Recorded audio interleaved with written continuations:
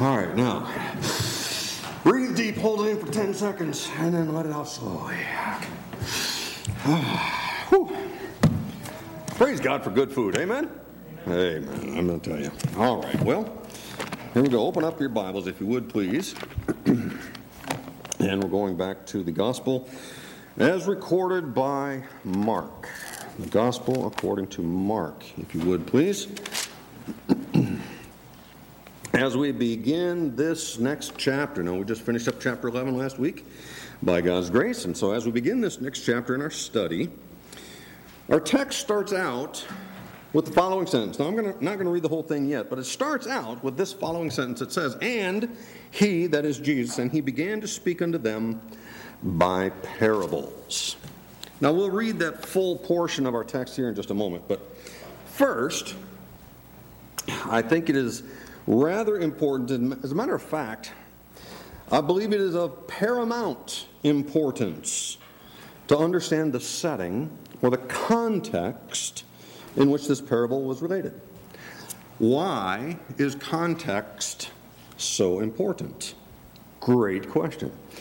Context is important because if I said, I love when the snow is piled high and there's a fire in the big stone fireplace when you see it in some of those cozy family movies on TV.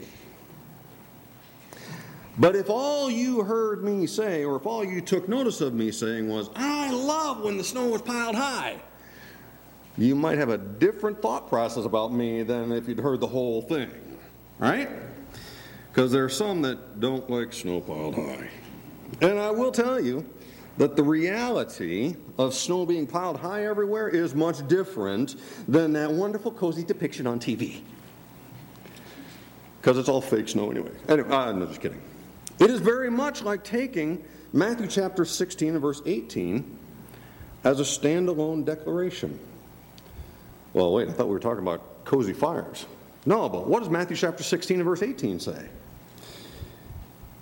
The Bible says here, Jesus is speaking, and he says, "Thou art Peter," which, by the way, if you didn't know, the name Peter means a small rock. Okay? So just for reference there, the Bible says, Jesus said, "Thou art Peter, and upon this rock I will build my church, and the gates of hell shall not prevail against it." Now, if you take that verse as a standalone declaration, by itself, this verse might indicate that the church, as we know it, is built upon the foundation of the rock, Peter, and that Peter is the one who has supremacy over who does or does not spend eternity in that place called hell. That is not what that verse says. Though Peter indeed would turn out to be a great soul-winning apostle and preacher, for he was rock solid in his faith eventually, Jesus' statement that when he said, "Upon this rock I will build my church," refers back to the "it" of verse 17, just before it, when Jesus said, "Blessed art thou, Simon Bar-Jonah, for flesh and blood hath not revealed it unto thee, but my Father which is in heaven." Okay, so what is the "it" that he's referring to? Well, the "it" is from the verse prior to that. The "it" is when Simon Peter declared after Jesus asked, "But whom say ye that I am?" Peter answered and said, "Thou art the Christ, the Son of the living God." That is the rock upon which the church is built, that Jesus is the Christ. But verse 18, taken out of context, leads to a very different and wrong understanding of the reason for the church. So, in our study today, the setting or the context is that Jesus here is in the temple in Jerusalem, where the chief priests, the scribes, and the elders have confronted him to challenge his authority and the source of his authority for having purged the temple of the merchants and the money changers. As we saw last week in our study, Jesus rightly established his jurisdiction in the temple, both in Jerusalem and in the temple that is each one of us. As God had declared that we are bought with a price, we are the temple of the Holy Spirit of God. Jesus has his jurisdiction. Let's read then our text for today. Mark chapter 12, starting in verse 1 and reading through verse number 12. 12 verses today, and the Bible here says, "And he began to speak unto them by parables. A certain man planted a vineyard, and set an hedge about it, and digged a place for the wine fat, and built a tower, and he let it out to husbandmen, and went into a far country. And at the season he sent to the husbandman a servant, that he might receive from the husbandman the fruit of the vineyard. And they caught him, and beat him, and sent him away empty. And again he sent unto them another servant, and at him they cast stones, and wounded him in the head, and sent him away shamefully handled. And again he sent another, and him they killed, and many others, beating some and killing some. Having yet therefore one son, his well-beloved, he sent him also last unto them, saying, They will reverence my son. But those husbandmen said among themselves, This is the heir. Come, let us kill him, and the inheritance shall be ours. And they took him and killed him and cast him out of the vineyard. What shall therefore the Lord of the vineyard do? He will come and destroy the husbandman, and will give the vineyard unto others. And have ye not read this scripture? The stone which the builders rejected has become the head of the corner. This was the Lord's doing, and it is marvelous in our eyes. Verse 12 says, And they sought to lay hold on him, but feared the people, for they knew that he had spoken the parable against them. And they left him and went their way. So from this passage today, I find three brief points that we're going to talk about, that we'll explore and we'll study a little bit. The 3 points are the vineyard, the villainy, and the verity. That's an odd word. We'll find out what that means in just a moment. Let's pray. Father God in heaven, as we look to this message today, Lord, once again, I'm faced with the reality that there is no way that I can bring justice to your word. And so, Father, I'm simply asking that, God, your Holy Spirit would take control. Father, that your Holy Spirit would fill not only me, but, Father, fill each and every one that hears your word today. And, Lord God, may you give us the understanding that each one of us individually needs. For, Father, your word speaks to us individually. So, God, I'd ask that your Holy Spirit would have complete sway in this hour, and that, Lord, your will is accomplished. And, Lord, we would leave here today challenged and changed for the better, drawn closer to you, and more effective in our witness and in our service to you. God, we ask it in Jesus' name. Amen.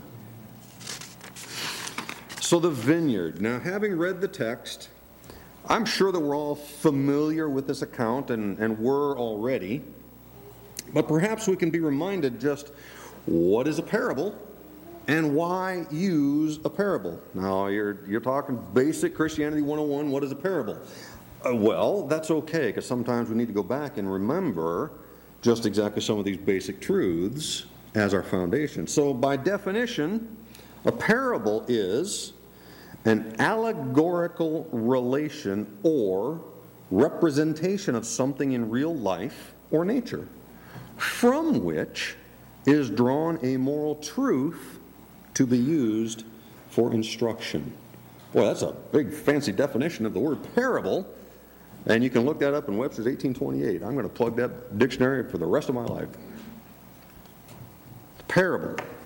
It's a representation of something real in life or nature from which is drawn a moral truth to be used for instruction. So why then use parables? Wouldn't it be simpler just to speak the truth outright? If you're going to use some representation to tell a story, why not just speak the truth? Well, indeed, it may be easier and simpler to speak the truth outright. The trouble with that, in certain contexts, and certainly in the kind of context in which Jesus is speaking here, is that those to whom the truth is aptly applied are more likely to rebuff what is said and accuse the speaker of attacking and trying to shame the intended recipient. Well, you're just attacking me with those hurtful things. That's hate speech. There's a popular term these days, I guess.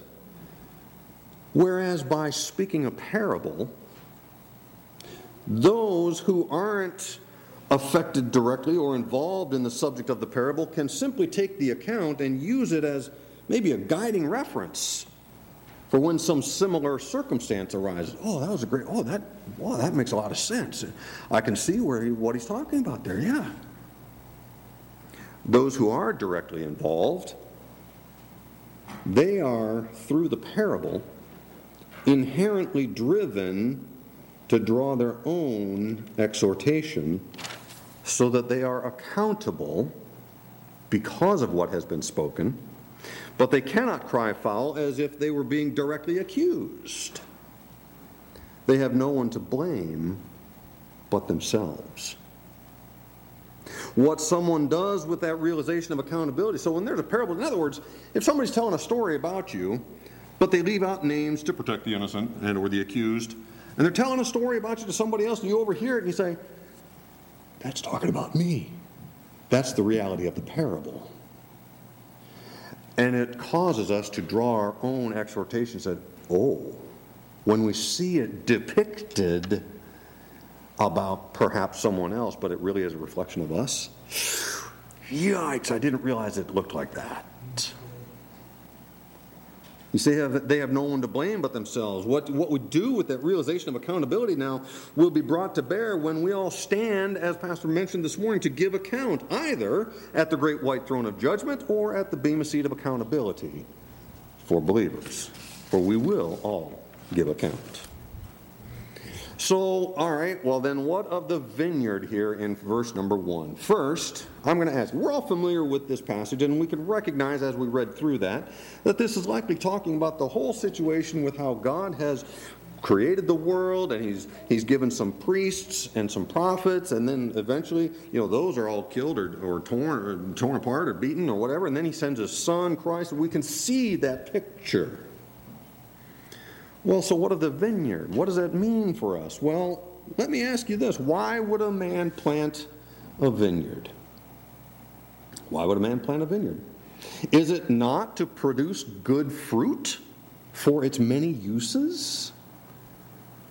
Remember the context. Jesus is speaking here to the Jewish spiritual leadership in the temple. Now we know that the nation of Israel was God's chosen people. In fact, we can read it in the Bible. Deuteronomy chapter 1 and verse 1 says, "These be the words which Moses spake unto all Israel." And then in chapter 7 and verse 6, Moses said, "For thou art an holy people unto the Lord thy God. The Lord thy God hath chosen thee to be a special people unto himself above all people that are upon the face of the earth." The nation of Israel was chosen by God to represent him. So, what does all this have to do to tie it all together? Well, a man plants a vineyard to produce good fruit for its many, many uses.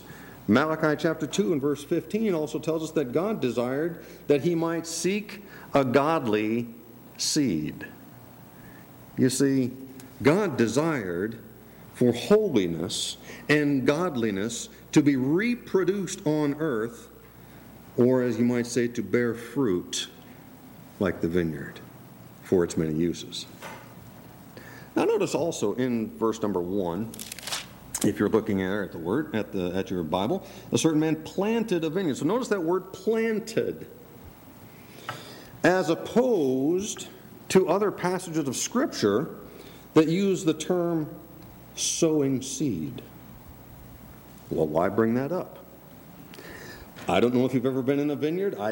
I don't generally frequent vineyards, but I've driven by them. I've seen them. I've seen information about them. A vineyard requires very specific care in the way the field is cleared, in the way that it's prepared before the specific planting can take place, because care must be taken to make sure there's room to allow for the harvest of the fruit to take place without uprooting the vines. If we're going to get fruit out of the vineyard, you don't want to have just a massive field completely covered. You'd never be able to get to the middle of it to get the good fruit from there. You see, once a vineyard is planted, it's expected that the same vines will bear fruit year after year after year without having to replant.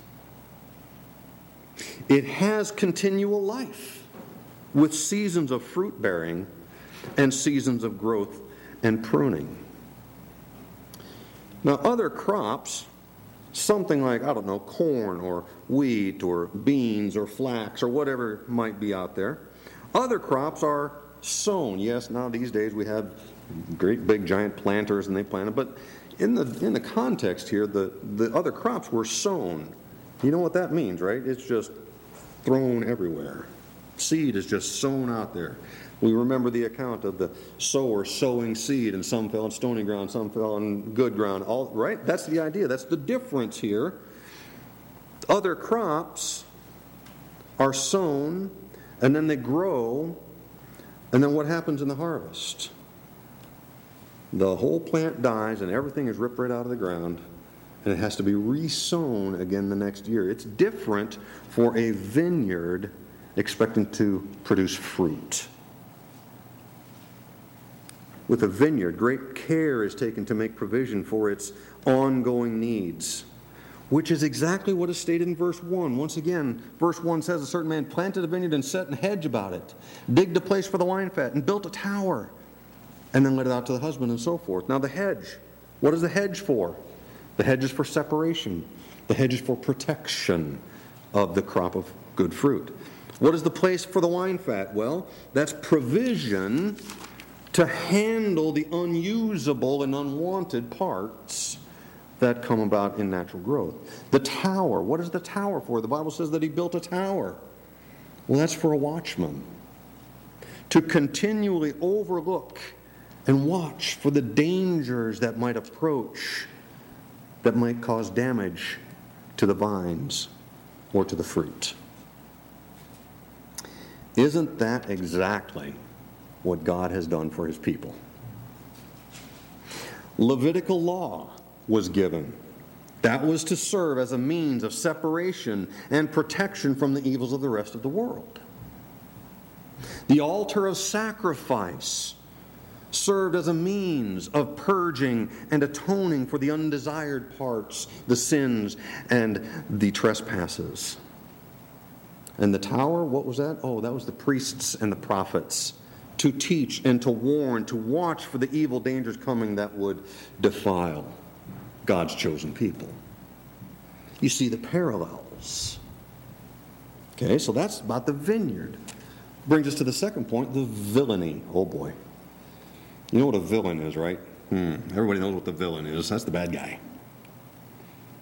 I believe the language of the parable here in our text is pretty clear. Let's read once again verses 2 through 8. At the season, this lord of the vineyard, he sent to the husbandman a servant, that he might receive from the husband of the fruit of the vineyard.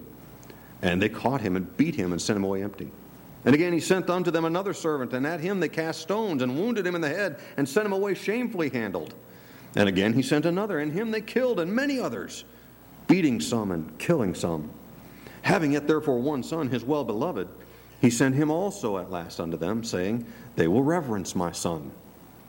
But those husbandmen said among themselves, This is the heir. Come, let us kill him, and the inheritance shall be ours. And they took him and killed him and cast him out of the vineyard. These very same husbandmen, the ones who were supposed to be looking out for the production of good fruit, the ones that were supposed to be overseeing the vines to produce fruit for the Lord of the vineyard, turned into villains, turned into greedy, self-serving people. Even a cursory view, if we were to look at the nation of Israel throughout the Old Testament, shows how many of the priests and the prophets of God did all they could to change the course of the corruption that had worked its way into Israel through the ups and downs of the people disobeying the word of the Lord, in joining together with the intermarrying of these other nations, which God had forbidden. Then there were some good kings, and then there were many evil kings, despite the provision of God through his prophets of trying to restore the nation back to God. The evil kings just took it so much farther down the road.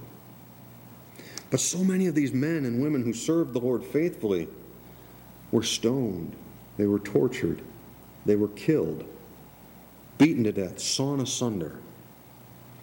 And as Jesus continued the parable here, he foretells the very evil that would shortly come up against himself. He said the Lord even sent his own son. And he said, he's the heir. Let's kill him, and we'll take whatever it belongs to him. So he then concludes the parable with the outcome of what the husbandman, remember, these are the ones who had the charge of the care and the well-being of the vineyard, or put another way, those that were to oversee the spiritual welfare of God's people through the right and proper teaching of the Word of God, had brought upon themselves. What did they bring? Well, they brought the loss of the good favor of God. And by their own rejection of Jesus as the Christ, the Messiah, they would find no recourse to restore their relationship with God. And even though they may think that they are destroying the opposition to their self-serving, comfortable way of life, verse 10 says, what does verse 10 say? And have you not read this scripture? The stone which the builders rejected is become the head of the corner. Now, by application, what does that mean? What does that have to do with anything? Well, what that has to do, by application, the cornerstone, if you've ever done any kind of construction or seen it, the cornerstone is the primary anchor stone that once it is put in place, it is the anchor, it is the point from which every other part of the building is aligned and placed and squared up to. The cornerstone. In his last statement, then Jesus says that there is no refuting this, because this was the Lord's doing. Now, verse 10, once again, he said, and have you not read this scripture? The stone which the builders rejected is become the head of the corner. That's Jesus. Jesus is the cornerstone, the well-beloved Son, the last one whom the Lord sent to rectify the husbandman. And then he goes on in verse 11 and he said, this was the Lord's doing, not the Son, not the husbandman, not the priest, not the prophets, not the scribes, not the elders, not anyone else. This was the Lord's doing.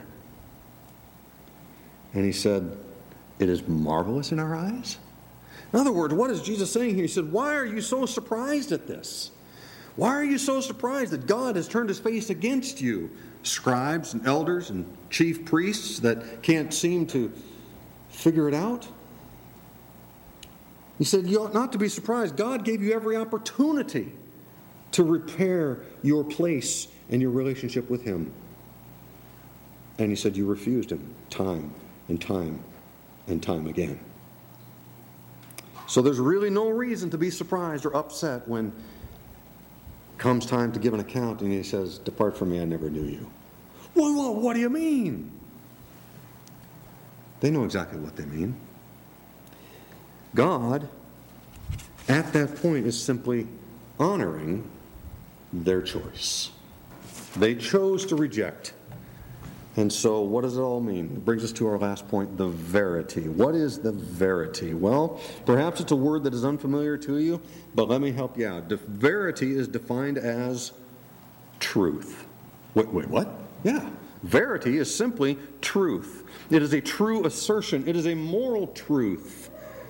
So verse 12 of our text then Verse 12, and they, that's the chief priests, the scribes, the elders, they sought to lay hold on him, but they feared the people, for they knew that he had spoken the parable against them. You see, they knew the truth of the parable.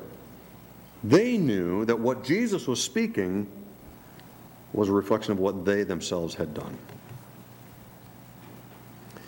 Verse 12 is the substantiation, if you will, or the proof that Jesus was not just making up a cute story for story time with Jesus. No.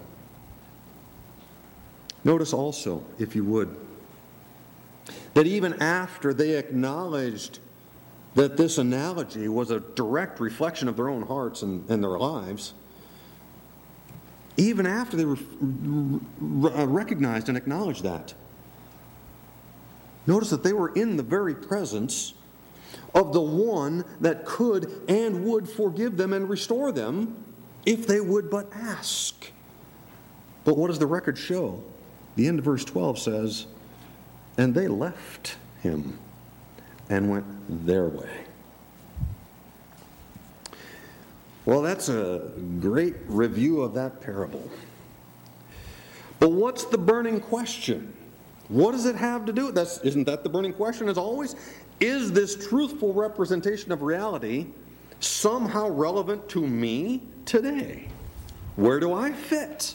How does this apply to me? Well, indeed, Jesus here was specifically speaking to and about these chief priests, the scribes, and the elders in the day. And yet the truth of the matter is God has preserved this living word and this account and this parable for me and for you to read and to understand today.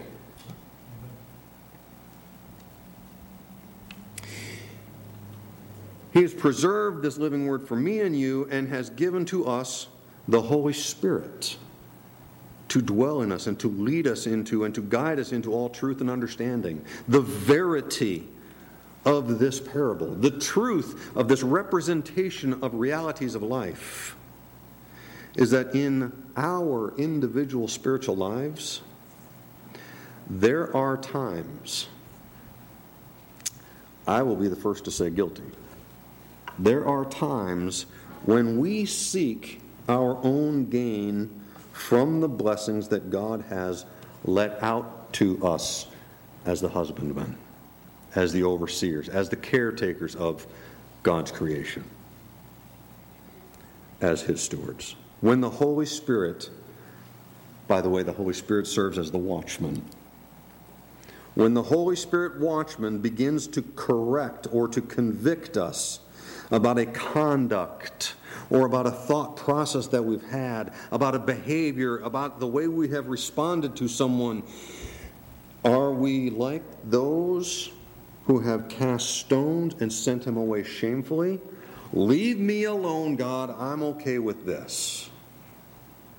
Those times when we're seeking our own gain, I know, God, you'll understand, I'll come back tomorrow and I'll get it all straightened out, but today, leave me alone, I got to do what I got to do. It's casting stones. That's handling him shamefully, like the Bible has said. Are we like these husbandmen who are just looking for our own gain and dealing with him shamefully? Or will we take the exhortation that the Holy Spirit brings into our hearts? Will we take the exhortation that God has preserved for us, the reflection of what we might be like from time to time? Will we take that and square ourselves back to the cornerstone that is Jesus Christ, which is always right and is always true? Will we consciously work to correct what we've been doing? Will we take the Word of God and take it back and ask? We're in the presence of the one who can and will forgive and will set us right. At some point, just as God did in this parable, the opportunity to get into or to get back into a truly right relationship will be taken away. Only God knows when that time is for each one of us individually. Only God knows when that time is for this world corporately. But the opportunity to get right will at some point be taken away. So why would we continue in the plague of the sinfulness and of the transgression, or of the, I've got this, don't worry about it, God, I'll come back tomorrow? Why would we, like Pharaoh said, give me one more night with the plague? Why not just take care of it? When God brings the conviction, handle it right then and there. Get back into the relationship with God. Jesus addressed this kind of thought process of waiting for a better time as well when he stated in Matthew chapter 23, this was Matthew's account of when Jesus came into Jerusalem, and he looked around and he said, O Jerusalem, Jerusalem, thou that killest the prophets and stoned them which are sent unto thee, how often would I have gathered thy children together, even as a hen gathers her chickens under her wings, and ye would not. Christian, it's time for you and me to take that verse, and where it says Jerusalem, Jerusalem, add our names right there.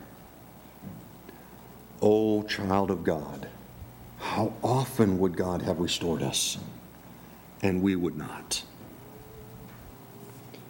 Let's not become a modern parable of the vineyard and of the husbandman. Let Jesus help us let Jesus help us as he works through us, through the Holy Spirit, and works in us to correct us. Pastor, would you close us, please?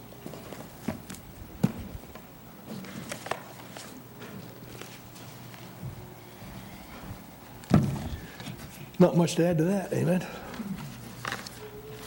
Other than the fact that it's amazing when we come to the Word of God, we either accept it or we reject it. And God looks at our choices and he knows our heart. And he knows why we make this way. Young people, sometimes even Christians, don't want to read the Bible, don't want to pray, don't want to go to church. And God knows. But there comes a time when he says enough is enough. I've heard, especially from the more southern preachers, about sending away the day of grace. For the unsaved, there comes a point in time and says, God, I called and I've called and I've called. You have responded the same way. No, no, and no. You got your wish. For the child of God who refuses to live his or her life for the Lord, he pleads and he pleads. He challenges us. He encourages us. And we continue to reject him. There comes a time he says, I'm not talking to you anymore. You've made your choice. You've made your decision. Father, we thank you for this time that we could be together this afternoon. We thank you for the message that we've heard, to be reminded that, Lord, we all have a responsibility to both respond and, Lord, to accept. Lord, we may not always like, according to the flesh, the things that you require of us. But, Lord, in the long run, a yielded soul, a yielded body, a yielded spirit, in the long run is always the best and the wisest way to go, the route to take. So, Lord, you guide, you direct as we go forward until you come and gather us together. They will take seriously the parables and the lessons that are learned in other portions of Scriptures that are meant to encourage us and challenge us to change, to become what you want us to be. And, Lord, give us traveling mercies as we go our separate ways. In Jesus' name we pray. Amen. Amen.